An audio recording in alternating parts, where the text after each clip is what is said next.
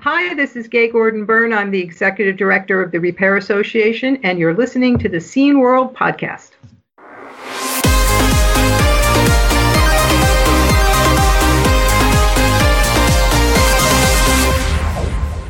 Hi, guys. Welcome back to the podcast. It's me, Jörg's there.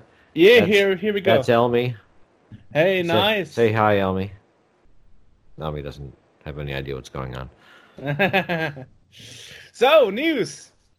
Well, in a minute, before we get to that, before we start with our almost non-existent news, I've got more behind me than I did last time. Nice. See, I've got the Amiga is yes, my Spock. That is a vintage Spock T-shirt from like first edition from like back in like the 60s or 70s. That is why it's barely recognizable. Yes, and the Amiga is in the corner. I've got a 128 over here that is not yet hooked up. Nice. And then hanging out over here, out of sight, is a gaming PC that is modern, but nobody cares about those. So in a minute, who are we talking to? Gunther Schmitz from Right to Repair South Africa, which is quite great because we never covered Africa before. And I think you told me once that in school Africa wasn't even on the map for your teachers. It was on the map, but they didn't go much into African history or anything like that. Like we talked about like Egypt and stuff like that, but it wasn't really taught within the framework of Africa. But so this will be also a little right to repair redux. We'll be going back into this, and I'm hearing the horns as I speak. Yeah. Well, the thing is, we should mention that we recorded this a while back because since December, actually, South Africa, unfortunately, due to political problems, let's say it this way, they have a lot of power outages. Okay. So for hours per day or something. So, and this was recorded shortly before this incident with the corruption of the electricity industry happened. So we were lucky enough to do this shortly before this happened. So there are no interruptions on power during the interview. That was quite nice. Yeah. It's also the first time we did an interview that is not really covered or focused so much on computers, because Right to Repair South Africa is mostly focusing on cars. So in this interview, HA took the lead. Because I don't even own a car, so I had no idea what we were talking about, but HA did a great job. Well, and we talked about the vehicle aspect of it with Gay Gordon Byrne and a few others, where, it is an aspect, it is a major aspect of this, because the car manufacturers are also trying to take the right to, or the ability to repair things away from people. And, I use the Jeep adage. Jeep's in the garage right behind me right now getting fixed. So, because I lost my brakes because it's old.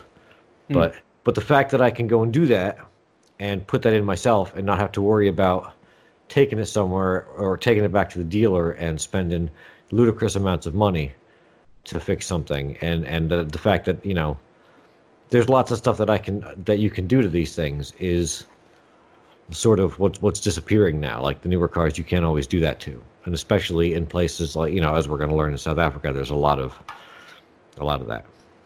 Yeah. Which is interesting because people outside of Africa think that in Africa you can get everything because people are sticking to the old stuff. But it's not like that, not so easy at all. Well, it's also funny to hear the disconnect between Africa and here, because he was talking about, what was it, a luxury car, a Chrysler. That's in the U.S., like the Chrysler is not a luxury car.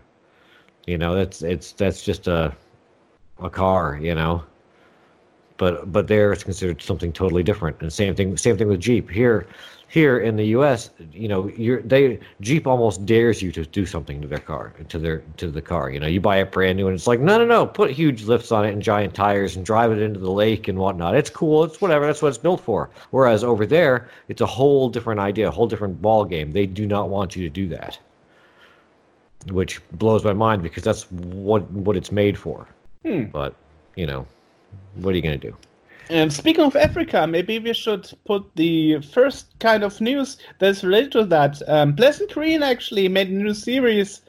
We talked to him, Ben Tyler, a while ago, and he's actually now helping a person in need from Cameroon. And yes, he is. So I don't know if you saw the videos I asked you to. When it came to Joel in Liberia, he actually sent a digital camera to him, so he could do photos and publish them in a book thanks to Indiegogo and the project being successfully funded. And in this case, this woman actually is good at drawing. He sent her money for getting an iPad and a pen. So she's going to draw, and let's see how that is going to get the $40,000 for the surgery in the US. We'll see. Ben Taylor is really big on this Africa thing. Yes. And, we will definitely link to that. You definitely should watch it. It's gonna be down there. And it's there. It's starting with this is not a scam. Yeah. Okay. Interesting story. So way to go, Ben. Really great. Yeah, everyone should go look at it. Let's not give too much away about what happens and how it goes and whatnot, but everyone should look. The link is down there or over there or somewhere. It's somewhere down there to go look for that. Okay, so Demoscene related. We got other news too, and that would be 2 magazines have been released in January. And the first one would be Attitude, which is released by Triad and Genesis Project. Right. Issue 20. And the other one is Rock and Roll 33. By the Riders of the Lost Empire Roll. And interesting, I didn't know about that they were actually working on it. So, really great, Roll is like the biggest Demoscene group when it comes to members, but not really that active. That's what RPG, the demo group that I guess I'm still in actually. That's what it was like when I joined. We had a roster that was ludicrous. We had like 25 people, and nobody knew how to get in touch with any of them. Like they were long gone, but we just kept them around. So. Yeah, but actually in this case, so Rock and Roll 32 was released in 2018, so 2 years ago, and Rock and Roll 31 was released in 2003. Okay, well. That's quite a gap. It is, yes. That's quite a gap. But hey, it's getting done. We're not the only Disc Mag left, I guess. Yeah, because others still doing it. And other news in the disc magazine world, Digital Talk, the German magazine, actually announced that it's going to stop. And Digital Talk, as the name is implying already, is a German disc mag, and it's called a talk disc mag because you had messages like between sceners. And you would get answers to your messages in the next issue. And this talking aspect, and the staff who took over didn't really, motivate people to go on with that. So those kind of messages were getting smaller in the amount of the newer issues. Of course, they also did other things like game reviews, party reports, and all that stuff, all in German. It's pretty sad to see a German disc mag go, because I had it connected to my early C64 days, and it's sad, but that's the way it goes. Right. Yeah. So let's jump to Africa. Yes. Whoosh. This evening, actually, today, we are talking to Gunter Schmitz from Right to Repair South Africa. Hello, Gunter. Nice to meet you. Hello, nice to meet you. And in the call is also AJ. Yes, like usual. So, yeah, like usually. Hi, It's AJ. interesting because actually in your signature you say German Autoworks. Mhm. And in your homepage biography, it also says you studied in Munich. Mhm. So I guess this Right to Repair South Africa has a connection with Germany in a way. Well, actually, maybe to the extent that I was exposed to the kind of right to repair legislation, which started in the European Union while I was still working in Germany. And then I came to South Africa in 2007, and I started in my own business workshops, and I joined the Motor Industry Workshop Association. And they kind of spearheaded the topic of right to repair in South Africa. And because I'd kind of seen some of it in Europe before, I got involved there, and then was kind of made chairman of the Right to Repair South Africa campaign. So it's kind of my hobby or my part-time job that I'm doing besides running my normal business. I see. Now we So talked it's- about sorry. Well, we talked to a few other people for Right to Repair a couple of months ago when we did our Right to Repair month, and this is our kind of extension of that, I suppose. And when we started looking at this, we were mostly looking at phones and laptops and stuff like consumer electronics, which are not repairable and or are being now made not to be repairable. So when we talked to Gay Gordon Byrne a couple months ago, she mentioned the fact that the right to repair movement was actually like a lot of automobile stuff and farm equipment, which I never even thought of. A tractor is a tractor, and it never occurred to me that this sort of thing would translate to that, but it is. Yeah, I think the origin, and I think that's where the right to repair movement started, was in the automotive industry. And obviously, a car is an expensive investment, and there's a lot of there are a lot of independent repairers out there and have been for many decades. And then what the independent repair industry started experiencing was that the manufacturers tried to close off the market, keep it to themselves, with the objective of selling only their spare parts, and the side effect was that sometimes it just became unviable to repair a car. So it just got too expensive to keep an older car on the road, and also they started pushing the independent repairers out of the marketplace. So that's where in the US and Europe, the independent repairers started to counter that, and got the first legislation on the way about 15, 20 years ago, just to kind of to make sure that they stay in business. And obviously, a positive side effect to that is that, especially in a country like South Africa, where parts are very expensive, but the labor is a lot cheaper than Europe, is that it becomes economically viable to keep a car for longer, to keep it running. So it benefits the consumer to a great extent as well, because it allows more competition, but also it allows different repair methods. Just to give you an example, we just had a BMW X6 in where one of the handbrake actuators didn't work anymore. So it's an electric parking brake, so there's a little motor which applies the brake. BMW's repair method is you replace the new actuator, which is, well, in South Africa about 20,000 rand, so that's in euro term about 1,200, 1,300 euros. So we took the thing out, took it apart, got found some videos overseas of guys who had repaired them before, and it was basically just a contact broken off on the motor.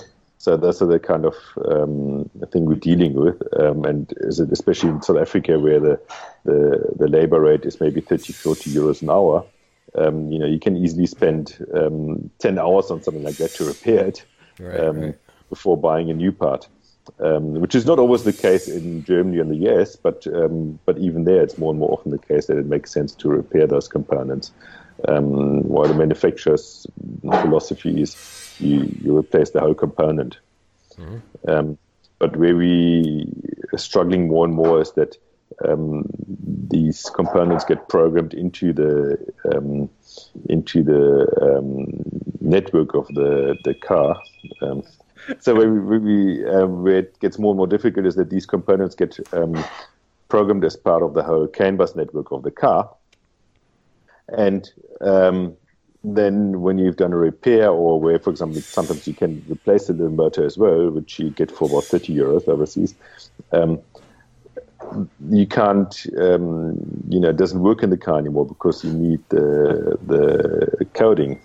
And that's kind of one of the things we're fighting for, to get access to those, to that information, and that this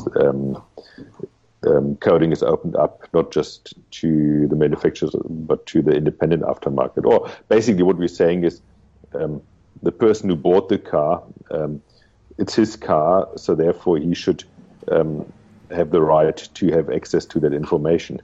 And that's also, you mentioned John Deere and the tractors earlier. That's exactly the issue that the farmers have, on why they are quite supportive of the Right to Repair campaign in the US. They've got a harvester, and those things you're talking about way over $100,000. And then there've been cases where they just need a software update, or where they need some programming done, and the John Deere dealership charges them $4,000 to do something like that. Right. While it's basically just plugging in a computer, getting access to the information, and you're busy. It's a process of maybe 1 or 2 hours. Yeah, it's for me astounding that a farmer has suddenly to deal with software and firmware updates for his vehicles.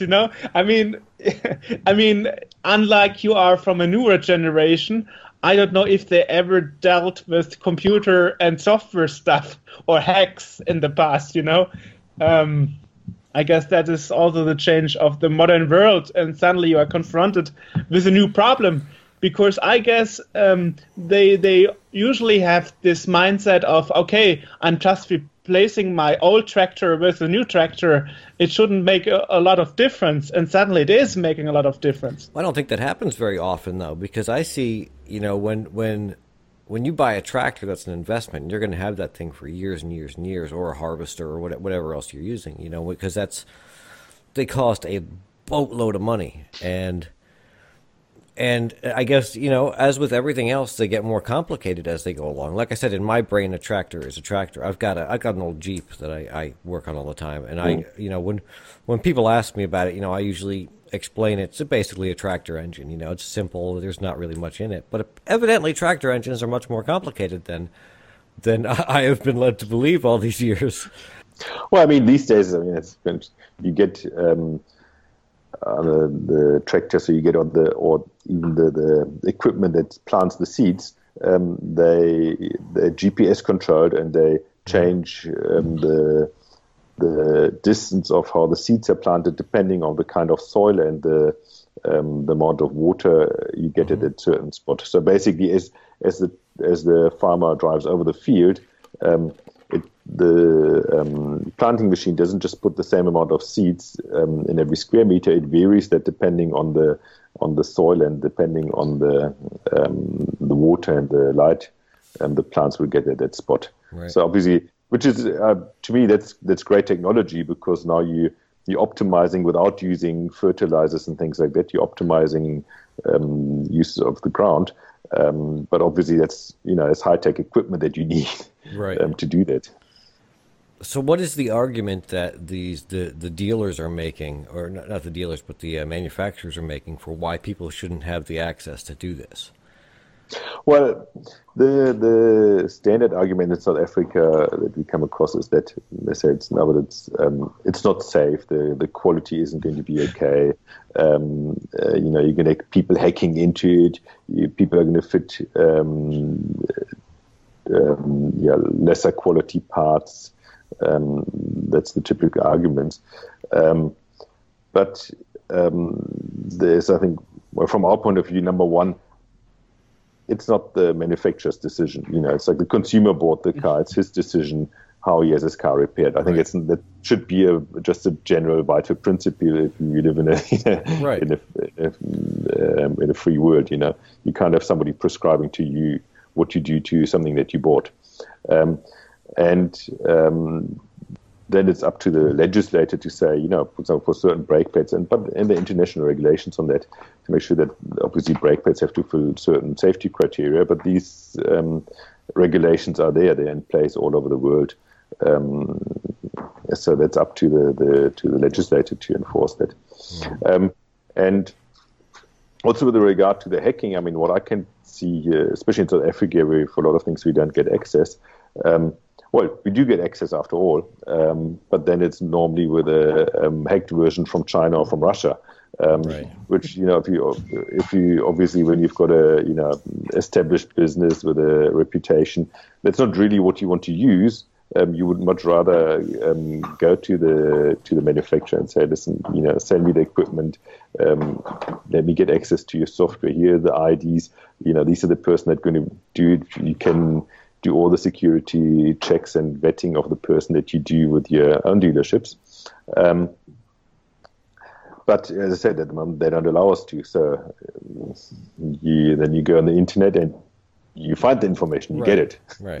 But as I said, it's not always the channels you would ideally want to use, but you get forced to use those channels. And I think, to be quite honest, I think there's even a side effect of that, is that suddenly the market for these hacked tools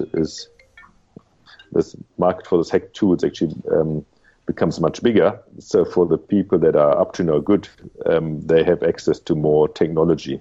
Right. Well, if the manufacturers would just open it up and control it, there would be much better checks in place, and you could make sure that there's the established businesses with a registered address where you've got IDs of people using it. They have access, and people who are up to no good, you could exclude them. Mm-hmm.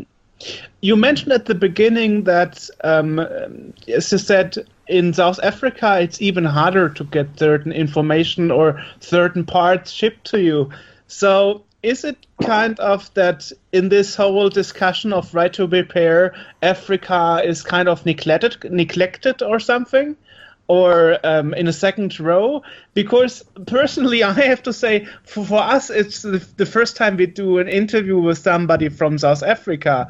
Normally, people don't have Africa in the picture. They mostly think about Europe and America. Yeah, and people need to also realize that Africa, when you think of Africa, you think of, the savannah and lions and stuff like that. And it really is not, that's not what all of Africa is. I've known...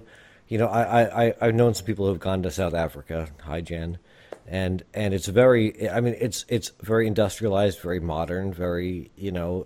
It's the sort of thing, same kind of thing you'd expect from Europe or North America, except that the cream soda is green for some reason. It's true. Obviously, there is quite advanced technology and industry in South Africa as well, but also even in other parts of Africa. I mean, if you think about Angola or Nigeria, on their oil rigs, they use modern technology. The shipping industry, they use modern technology. Mm-hmm. So obviously, it's not as you get rural areas where you've got very little technology, but still, even there, it's coming in more and more. And especially, I mean, if you take, for example, cell phones. Cell phones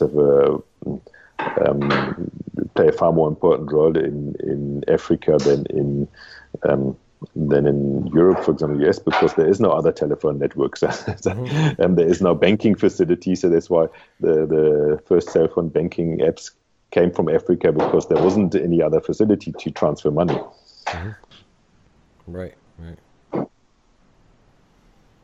You also were quoted saying in January, I saw that it at the platform saying BIS community, and you said right to repair is not just for the motor industry. Yeah, I mean, I think the basic, as I said, it was started in the motor industry because of the motor industry being a, kind of an old industry, very advanced. But but some aspects of right to repair actually stem from different industry. For example, in the US, you've got the Magnuson-Moss Warranty Act, which came up when the first PC started being widespread, and people wanted to make changes to that PC, and at that stage some manufacturers said, oh no, but if you open that box up, your warranty is void, doesn't matter what happens. And that's, I think, on the US, the Magnuson-Moss Warranty Act came about, saying that if just because you fitted a different component to your equipment, whatever it is, doesn't matter if it's a car or if it's a computer, or have it repaired by somebody independent, they can't use it as an argument to void the whole warranty of the equipment. Right. So, but in South Africa, it's kind of when we started the discussion around right repair, there was still the mindset that now, but only in the motor industry you want that. It's no other industry does it. But we quickly corrected them and said, no, just saying that. And also, just because other industry also block the consumer from having his equipment repaired doesn't make it right. It's not a good argument. And we're seeing it more and more because the new Apple laptops are coming out with security chips in there that will block you from using any components that are not Apple, approved. And there's evidently a diagnostics tool that doesn't exist outside of Apple authorized dealers. Even the Apple stores don't have them. In a free competitive market environment, you should get access to those tools. I'm very much a supporter of free markets, but that shouldn't just apply to government opening up the market. It should actually just as much apply to government making sure that big players don't close off the market for their own purpose. I think that's where government has to play a very important role. Mm-hmm. I wonder who is the most exhausting motor company when it comes to car, for example, compared to Apple. I mean, for example, HJ always says, like, Ford is always open to help and says, like, okay, you can modify your car, no problem. No. I never said that. Wasn't it? No, that was Jeep. Jeep. Okay. Which is actually, but that falls under, because that's owned by Fiat, which but it's only the Jeep division of that, which is like, you want to break something, go ahead. If you want to put giant tires on it, whatever, that's cool. You're still under warranty. If you tried to do it with a Fiat 500, I'm sure that they would not be happy about that at all. You see, I think, but it depends on the market as well. Because I would have thought, also from my experience in Germany, that the German manufacturers, Volkswagen, BMW, and Mercedes are the ones that are most closed off. But in South Africa, we've actually experienced almost the opposite. Volkswagen has been the first company to say that for Volkswagen and Audi, if you use an independent repair or independent service company, it's not going to void the warranty.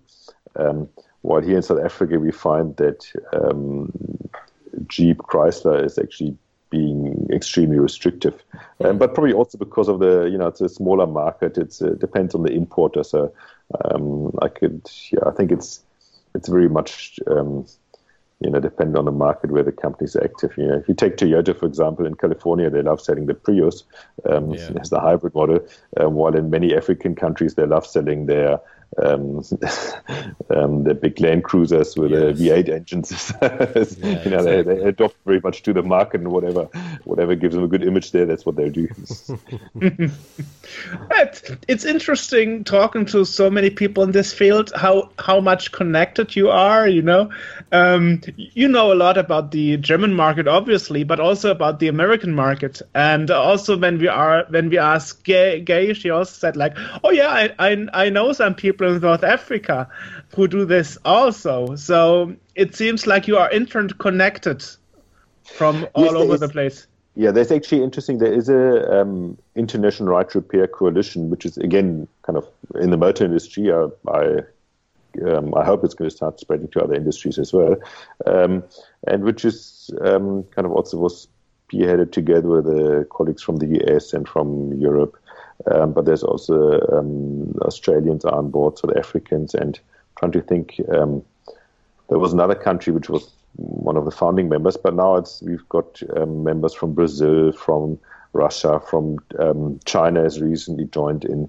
So it's spreading to all the developing countries. I think all the developed countries, they all have it, but all the developing countries are catching on now as well.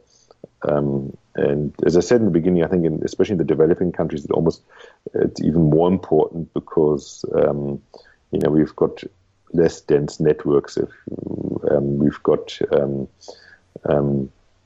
lower labor rates, but the parts are not always readily available, and issues like that. I mean, for example, something you would never consider in Germany, but in South Africa, you get towns where you have to drive over 1,000 kilometers to get to the next Citroen dealership.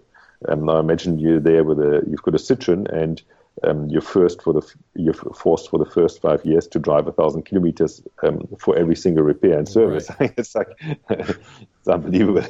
Mm-hmm.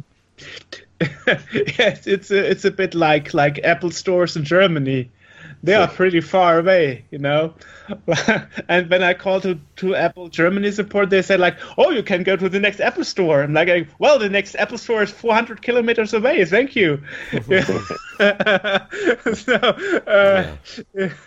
So yes, I can understand that. Yeah. So are there any success stories your association made in the recent years? We had the Competition Commission started investigating, and then they called kind of all the stakeholders, industry, different parts of the industry, the insurance industry, the automobile associations on board, and asked them for their input. Then they came up with a kind of like a voluntary code of conduct, which they kind of asked all the manufacturers to sign. But then after trying it for a year, they said, okay, we're not getting any further with this because except for BMW and Volkswagen, I think it was those two, I'm not 100% sure, but I think it was those two, nobody wanted to sign that voluntary code. But now the Competition Commission has said, okay, if that's the case, then we're going to publish guidelines. And I think that's actually even better for us because it's even almost a stronger tool than a voluntary code of conduct. If you look at the European Union, for example, there's also the Commission says we've got the competition law enshrined in the European Treaty, and here these are guidelines how we interpret that treaty with regard to your industry. And I think that's luckily one thing is now manufacturer is keen on being investigated by the Competition Commission, and I think it's similar to that in South Africa. So now we're currently waiting for that for those guidelines, but we're quite confident that that's going to have a major effect on the market. And what we can actually see now from a business point of view is that a lot of manufacturers are starting to change the way they're interacting. They're starting to make certain special tools available, even borrowing them to independent repairers, which never happened in the past. In the past, they weren't even allowed to hand it out. Now it's supported from certain manufacturers that they borrow those tools, so you can do the repairs. Some of them, others are still kind of blocking everything.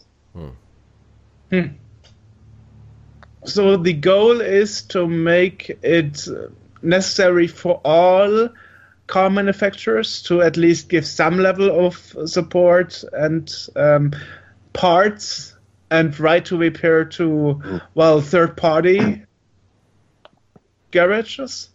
Mm-hmm. Well, the goal is actually, we've got I think part of right repair covers various aspects. I mean, the overarching aspects that we say the market must be open to anybody that wants to repair a certain motor vehicle. And I think the same principle can be applied to other industries as well.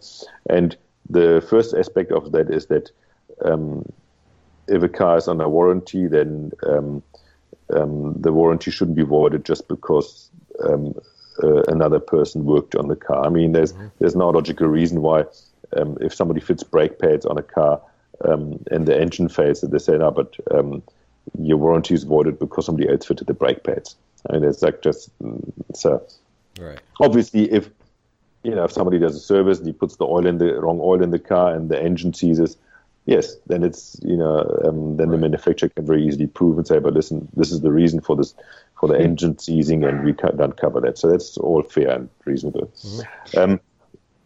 The second aspect in South Africa is, and I think that's a specific South African thing, is a lot of cars in South Africa are sold with a so-called motor plane or extended warranty. So when you buy a new car, and especially the luxury cars, BMW, Mercedes, Volvo, Land Rover, Chrysler, then for the first 5 years, wait. Did you lump Chrysler in with luxury cars? Yeah, it's in South Africa they consider it a luxury car. My God! We also have GWM and Tata here.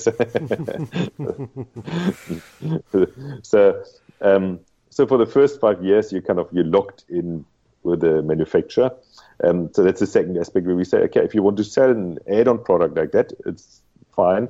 But the consumer, when he buys the car, should be able to choose and say, no, actually, I've got my independent garage that I want to use, or I want to service my own car. I just want to buy the car from you, or if he says, well, you know what, great, I'll buy the extended warranty and the service plan with it, then it's a separate product.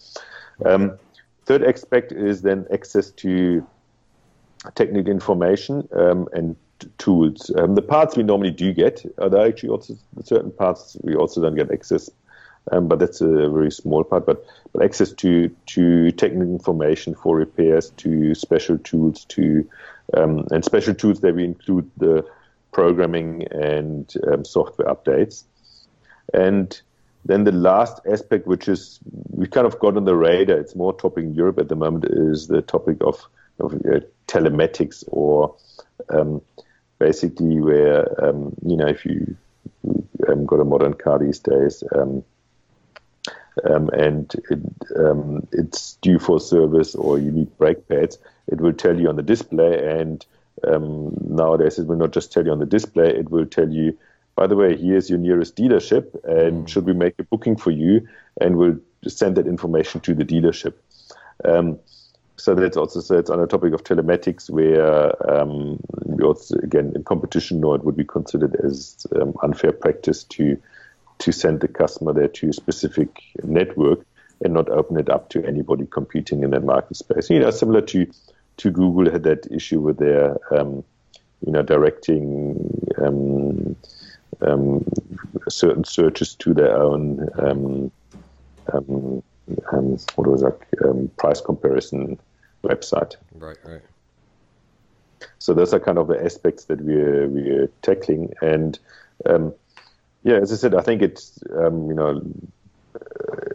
thinking about other industries, we probably have similar topics in any industry. I mean, if you've got obviously for farming equipment, the same would apply, but also for a stove or a fridge. Now, there was, by the way, just thinking of a very interesting. One of the arguments that was brought up by the dealerships, not by the manufacturers in South Africa, was that they said that in the aircraft industry, it would never be allowed that an independent repairer services an aircraft. But then just a bit of research, and we counted that actually quite the opposite. The aircraft industry, Boeing and Airbus, doesn't even feature under the top 10 companies for servicing aircraft. Right. Yeah, exactly. I read the same about Lufthansa recently. Yeah. So there you've got an industry which is really safety critical, where you don't want anything going wrong. Obviously, there are rules in place by the aviation authorities, who's allowed to do what on the aircraft and when you have to service it, etc. But there's nobody saying, no, but it has to be Boeing or Airbus or Bombardier doing it. Right. Yeah, and usually, generally speaking, at least here in the U.S., the service that's done in the aircraft are done by the airport personnel. Yeah. You know, just people that happen to work there that aren't aligned with, you know, Boeing or any of the manufacturers. They just happen to work at the airport. I guess the main difference here is if you repair whatever, if it's a car, a tractor, or an iPhone or whatever, if you repair it yourself as a layman who has no idea, who can barely hold a screwdriver, or if you are a qualified techntechnician. I guess that is the difference here. And but I mean, it shouldn't make a difference if I go out and I want to fix my car and I have no idea. Because that's what I, you know, generally when something breaks on my car, the fun part of it is let's see if I can figure out how to fix this. And so I'll go out and I'll mess around with it until I can try to figure it out. And you know, you look it up online. There's YouTube videos, people doing it and whatnot. And generally speaking, again, my car is exceedingly simple, so it's not that difficult to do too much on it. But I mean that does carry over to a lot of different vehicles where even if you don't know how to do it and you want to learn how to do it, and if you decide that you're going to go out and mess with the thing, you should be allowed to break your own stuff, essentially. If that's what if you don't know what you're doing and you break it, oh well, I broke it. That was my fault, and that you obviously reap the consequences. Your warranty might be expired or whatever, but you should have that right to be able to service it yourself, whether you know what you're doing or not. I fully agree. I think it's just it should be the consumer's right to choose where he has it repaired. And I mean, as I said, I'm in the industry, so obviously I prefer consumers bringing their cars to me or one of my colleagues. I don't want to repair it yourself, but again, it should be your right to repair it yourself. Mm-hmm. And if it's something you enjoy, who's going to stop you? I mean, I love baking bread. So are the bakers going to come up with laws now to say you're not allowed to bake your own bread? You have to buy it from us because it's not safe. You may get fungus in there. It's the same principle. Yeah, well, I mean, we have that, where I am in the U.S., in New Jersey, there's a law in place, and I've talked about this quite a few times, where you're not allowed to pump your own gas. And the reason behind it is that it's unsafe, that handling gasoline, could cause a fire and all this stuff. But every other state, there's 50 states in this country, every place else you're allowed to pump your own gas. And people aren't bursting into flames everywhere. But for some reason, just the population of this state is evidently too stupid to handle gasoline. Well, in Germany, you don't even have the service of getting somebody to put the gas in for you. Right, that's most of what you have elsewhere. If I go to a different state, there's nobody there to help. There's someone inside if you got to pay for, or if you're disabled, you can push a button and someone will come out and do it for you. But generally speaking, you do it yourself. But where I am, nope, you're not allowed to. If you get out and you even touch the thing, there's signs everywhere like it's a federal offense or something to touch this thing, and don't even think about it and whatnot. And then when we spoke to Gay, she was talking about where she was, and I can't remember. I think it was New York, because they're trying to stop people from leaving it unattended because. When you pump your gas, you put the thing in, you click it back, and it locks in, and you walk away and do whatever you got to do. Well, they took away that locking mechanism, and so it took all of about 10 minutes before someone realized that they could just kind of stick their gas cap in there and keep it going, But still, like this idea that something is unsafe and that we shouldn't be allowed to do it because of that. And I've lost my train of thought. How did I get on this? Well, actually, I learned for electric cars, there are certain certifications you need because of the high voltage batteries and right. So on. Well, and certain things like safety issues, like maybe I don't know. I can't even think of obviously there's certain safety things you don't want to modify the car. In certain brakes, ways. For example. Right, exactly. Well, no, because I should be able to change my brakes. I shouldn't be able to remove my brakes, which I have done. But I don't know. I don't know. There's Yeah, there's, no, there's hammering outside my house, and it's totally throwing my brain off. I, I agree. I think it's again, it's obviously you need certain qualification in place, especially if you work on other people's equipment. Yes. I think that's all good and fair, but again, that qualification, the standards of that should be set, by the laws of whatever, state or country you're living in. It shouldn't be left up to the manufacturer of that equipment to decide Right. on that. It shouldn't be their prerogative. Right. In other words, like you can fix whatever you want in your car. You might not be able to. Might not be allowed to drive it, but you certainly have the right to do it. You just can't, it's just not street legal because the government says no. You need brake lights or you need your doors on or something like that. But it's within my right to go and remove those things and just not drive the car. Yeah, I mean, it's like, as I said, it's in the aviation industry. They've got very clear qualifications who's allowed to work on the aircraft. But again, it doesn't really stop somebody unqualified from working on the aircraft. Right. He's not allowed to, but Yeah. if a company is reckless and says, well, we don't want to pay for this expensive Lufthansa technicians. We found some, cheap guys standing on the side of the street, and they're going to do the repair for us. Then you hope that the aviation authority is going to step in and to shut them down. But it's the legislator, the regulator. You should put that in place, and not Right. not the manufacturer of equipment. Right. Interestingly, at the beginning, you mentioned that China recently joined the international right to repair movement, and that's really surprising for me because I thought China is more like governmental controlled. Yeah, but in China, obviously, you also get the car manufacturers and you get the repairers. So it's from the repair side, from the independent repairers, which are mostly, I think, all over the world, very small businesses. So they are kind of looking into that topic. They just started. They were at the when was it? Last year, I think 2 years ago. Last year at the Auto Mechanica in Frankfurt at the Right Repair Conference as well. Yeah, interesting. Especially as you mentioned, third world countries that are also stepping in now. I guess that's also because in those countries people are more focused on repairing rather than buying new because of the income level you have. Yeah, as I said, if I compare South Africa and Germany directly, in South Africa, the labor rate in the workshop is maybe about 40, 50 euros.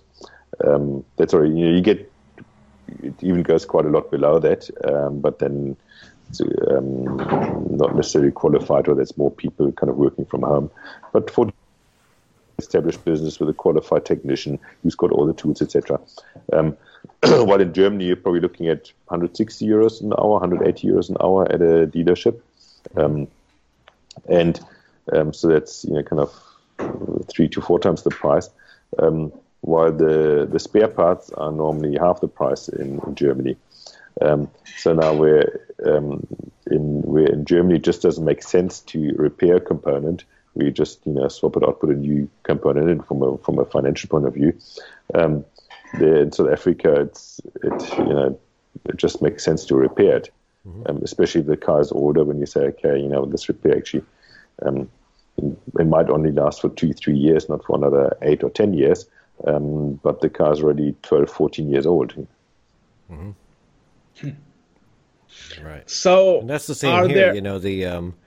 The parts are fairly inexpensive here, but the dealerships are always, they cost so much more than an independent shop.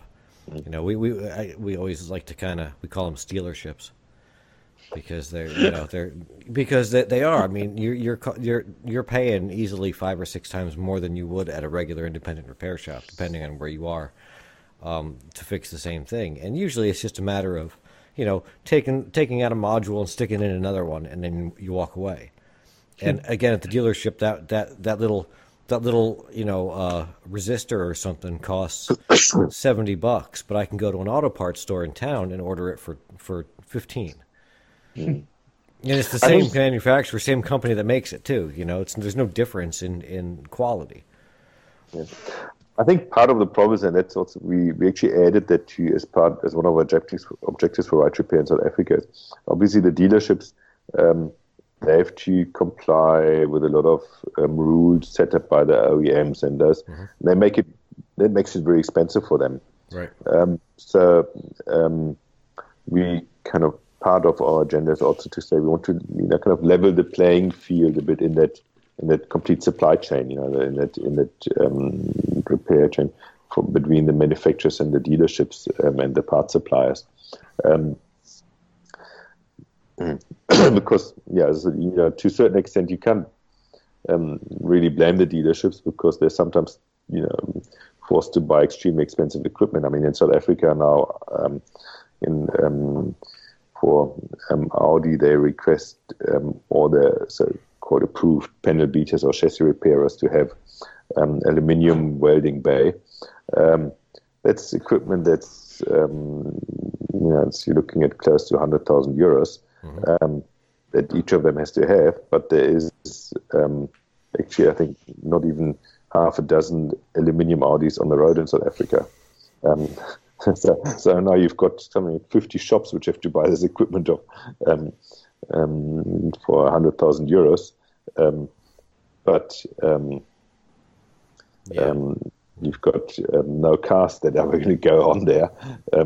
And so now those poor guys have to make that money up somewhere, and that's where so all they can do is push up the price for the other cars. Right. And plus, I don't know how dealerships work outside of the U.S. I know in the U.S. a lot of times you get a quota from the manufacturer on how many cars you need to sell, and towards the end of that month or towards the end of that time period when you need to sell it, the dealerships will take a loss just to move the cars, even if it means that they're losing money on it, because if they don't sell the vehicles, if they don't sell a certain number, then they lose support from the manufacturer, and it's a whole process. So they have to recoup that from the money that they're losing from having to buy equipment, the money they're losing from having to move cars that they can't afford to move, and they got to get it back somewhere. So then, your service department, we charge exorbitant rates and try to find things that aren't actually wrong, and that's how you manage to stay in business.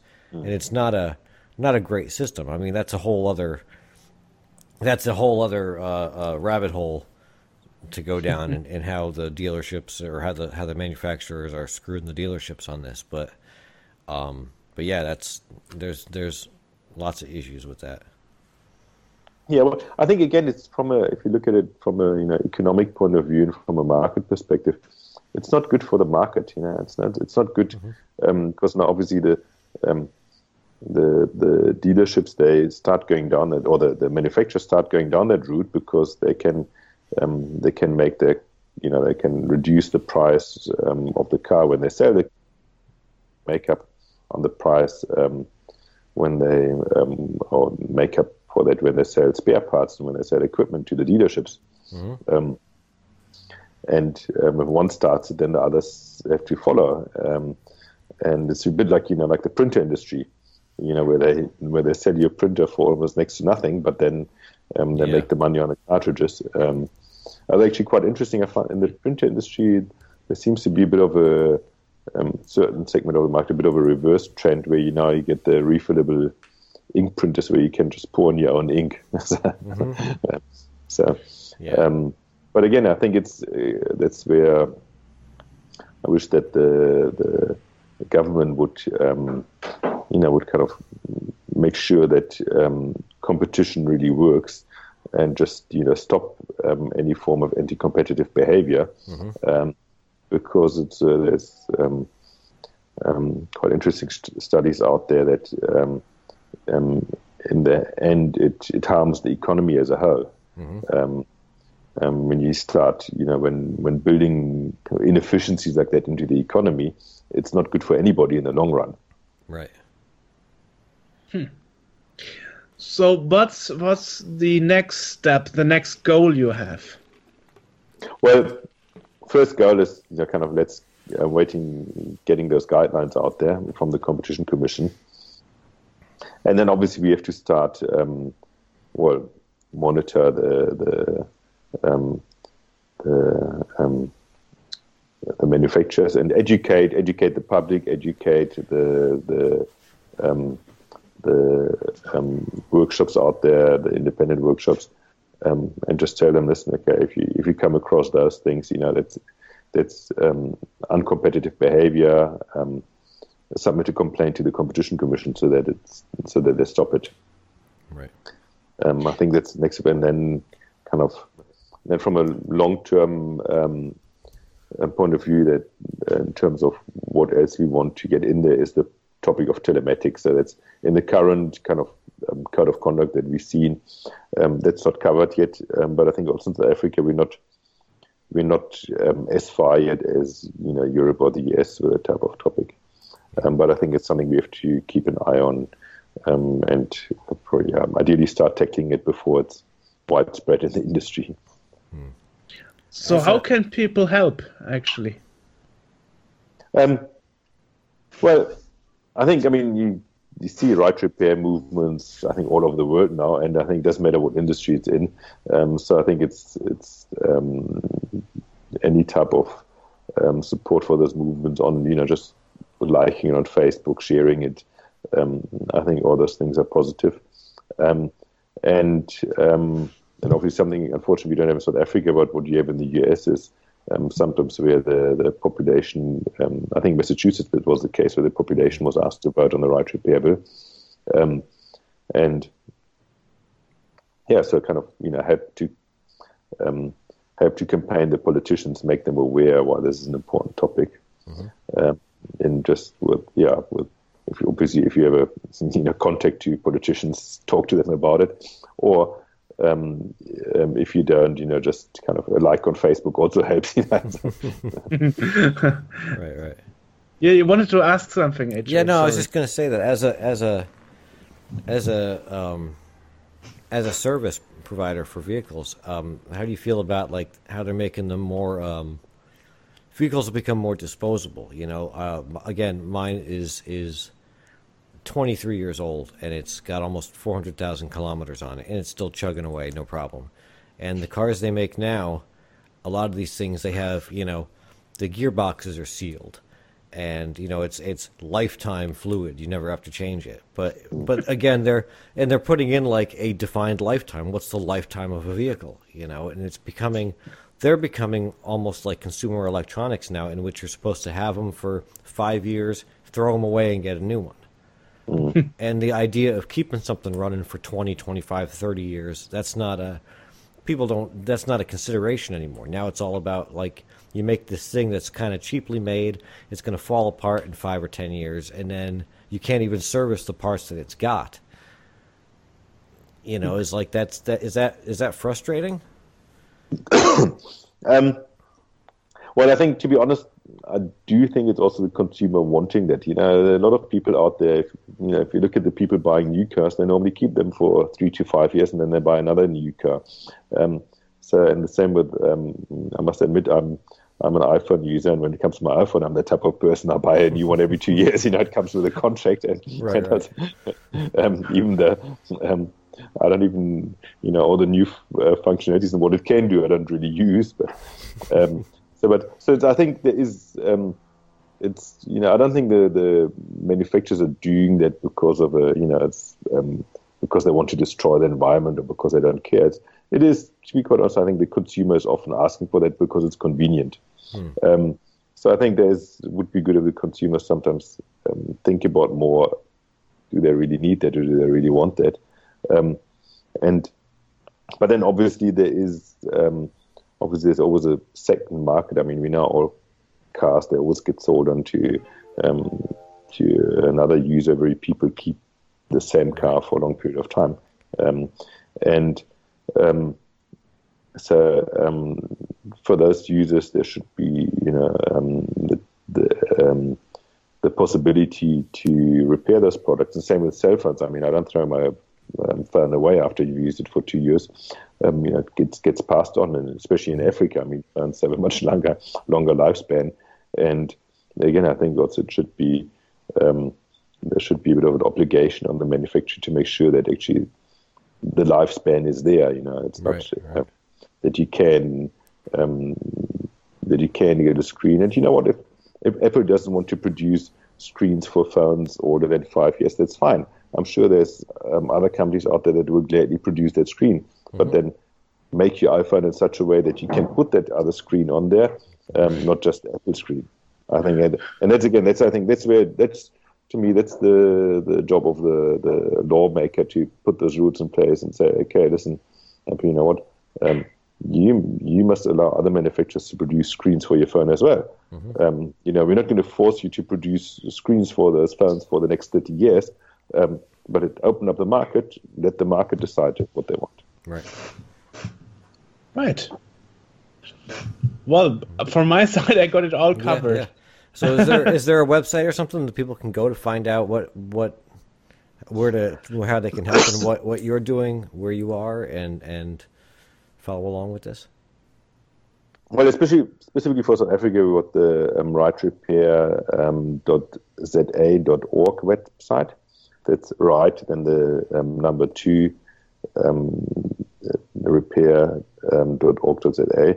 And then otherwise, I think if you, as I said, we at the moment just active in the motor industry, but anybody Googling Right Repair, I think will find plenty of information from all over the world. And I think it's very exciting. And, I love it. As I said, I do that it's my hobby. Right. Well, I found it very interesting to also see an African perspective from it.